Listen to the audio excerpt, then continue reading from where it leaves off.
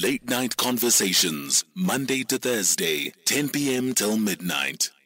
Health Conversations. Let's welcome our first guest, working together to fight the triple threat of HIV, TB and COVID-19. Our guest is Salma Sidat. Thank you very much for joining us, Salam. Oh, Salma. Hi, Salma, excuse me for that. How are you, Salma? No, I'm well, Patricia. How are you? Thank you for having me on the show. Thank you very much for joining us. I think we're talking about something that's quite pertinent for us as South Africans. COVID-19 has taken the center stage, and understandably so. But within COVID-19, we are still battling with HIV and TB. So how do we start off and have a conversation about COVID without considering the plight of HIV and TB in our country? Absolutely. And I think, a very good question, Patricia. We have been sort of as South Africa dealing with the HIV, AIDS and TB challenge for a very long time now. If you think about in South Africa, we have about 7.8 million adults and children that are living with HIV, which puts into perspective the type of work that we do, and certainly why World AIDS Day is so important for South Africa. And then we have this additional challenge of the COVID pandemic.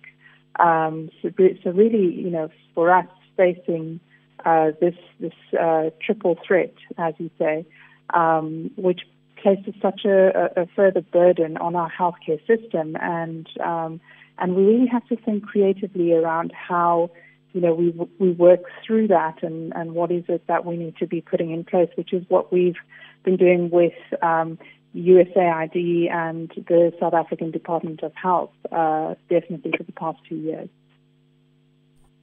Well, Salma, please do talk to us about the initiative that you and the Department of Health and the UNAIDS have worked together. What are the sort of initiatives? Because, you're saying for the past 2 years you've been working on some initiatives, but COVID-19 has really hit us in those past 2 years. So maybe do come in and let us know. Absolutely. So, one of the challenges we've had is that with the various lockdowns and the waves that we've had in the country, we have had quite a dip in our HIV treatment targets. So it's, from the National Department of Health, what we do know is that HIV testing came down by around 46%. And new patients who we would like to get started on ARVs as soon as possible, that dipped by around 35%. And what we did find was that there was a marked reduction in people seeking primary health care during the pandemic, and especially HIV testing. If we looked at our supported facilities where we work with the Department of Health, our foot traffic dropped by about 55% during lockdown, when we started, in March 2020. And from November 2021, the foot traffic is just at around 70% of pre-pandemic levels. So we have seen, quite a drop, which does, as I said, try to really think about what are the creative ways we can now get to these patients who need access to treatment. So we focused, working with Department of Health on how we can increase index testing in the communities. So that's very similar to contact tracing for COVID, where we test for the contacts of HIV-positive people. We looked at offering extended hours of service for clients to access treatment at the facilities that we have. That's with the Department of Health. And then enrolling patients who are fairly stable onto specific medicine collection programs like your Central Chronic Medicine Dispensing and Distribution Program, which is a mechanism that facilitates access to medicine for stable patients. So your pickup points for medication are closer to your homes or workplaces, which results in easier access and reduced transport costs, which is one of the key inhibitors of people seeking medical treatment in South Africa. So, there's been a lot of really kind of understanding the community and then shaping interventions that suit the community. And I think that's one of the ways in which South Africa has been especially innovative. And I'm glad that there's so many initiatives that you have worked on in assisting those with HIV and those with TB, especially because when COVID hit, it seemed like there was no spotlight that was being shone upon them. Let's talk about, how you've mentioned that you've really tried to make sure that people are still testing, people are still compliant with their medication. But during the hard lockdown last year, I can only imagine how many people defaulted when it comes to taking their medication due to the fear of going to public places, due to the fear of just entering into a clinic, and that caused a bit of hesitancy for people to go and take their HIV and TB medication. So what initiatives has been done for those people who have not been compliant with their medication between then and now? So, that is I think one of the main issue that we deal with, because if you think about the UNAIDS 90-90-90 targets, your first 90 is around testing, the second 90 is around HIV treatment and care, and then the third 90 is around viral suppression. We've been fairly good with the first and the third 90, and it's the second 90 where we retain people on care and treatment that we have really had, struggled. And obviously during COVID, that actually decreased quite significantly. So, one of the innovative ways is we use technology actually to use it's predictive modeling that identifies a patient who's most likely to stop coming for treatment, or what we call lost to follow up. And then it means that it gives our healthcare workers and staff the ability to then really target those patients to ensure that we give them the extra attention that we need to retain them on care. And that's quite an interesting and innovative way of really using data insights and analytics to help our health leaders and health workers to figure out the best actions to take, in circumstances like we've had with COVID. So the main thing has been around community-based initiatives, and then of course around the role that technology can actually play in improving HIV care and treatment. Absolutely wonderful initiatives, and I think it's something we need to continue to do. Now, this triple threat of COVID-19, TB and HIV places further burden on HIV treatment in South Africa.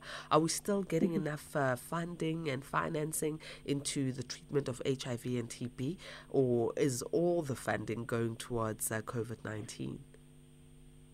So I think, we've been very, very fortunate to have really strong public-private partnerships that focus specifically on HIV/AIDS. So I did mention the collaboration with the United States Agency for International Development, USAID, as part of the United States President's Emergency Plan for AIDS Relief. And they do specific funding for HIV and TB care treatment programs. And then, that is designed specifically to provide the support and help to the Department of Health. And so when you look at, them plus Department of Health and ourselves as Broadreach working together, it's those type of initiatives that have really made sure that while we have as a country and as a world really focused on the threat of COVID, that we haven't taken our foot off the accelerator for HIV/AIDS as well. So I think that makes a huge difference, is having those kind of really strong partnerships in place. And I'm glad that there are such strong partnerships, so those who are HIV positive or who have TB can still get their medication and obviously be encouraged to vaccinate because of their immune systems not being that strong. Is this the message you're also driving forward with your organization, that those who are HIV positive and have TB should be vaccinating?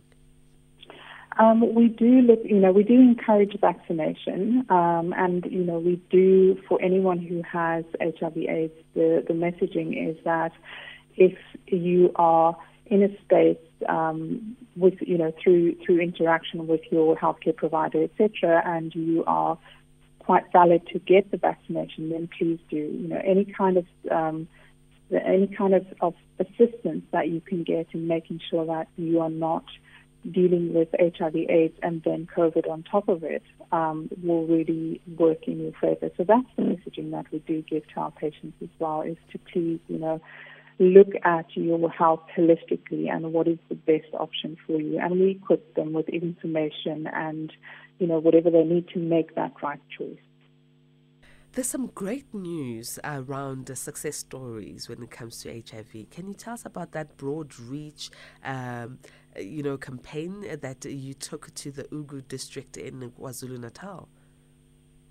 Absolutely. So we support Ugu district in KwaZulu-Natal, and it was actually the first district in the country to reach its UNAIDS 90-90-90 HIV treatment targets in 2019. And once again, that is through partnering closely with the local departments of health and really understanding what are the drivers of the communities that we support. So, working on campaigns to find new cases by working with existing patients to test their families and intimate partners, actively driving the DREAMS program that supports adolescent girls and young women because they typically have increased vulnerability towards new infections. And then we work, working with other vulnerable populations such as men who typically don't like to seek medical care, sex workers, transgender people, and really looking at how we can bring, people into care. And we were very excited. Ugu District was the first one to reach those targets in 2019, and it was a big moment for the country. An absolute big moment, I'm sure. And how can we make sure that we get such great stories around the country?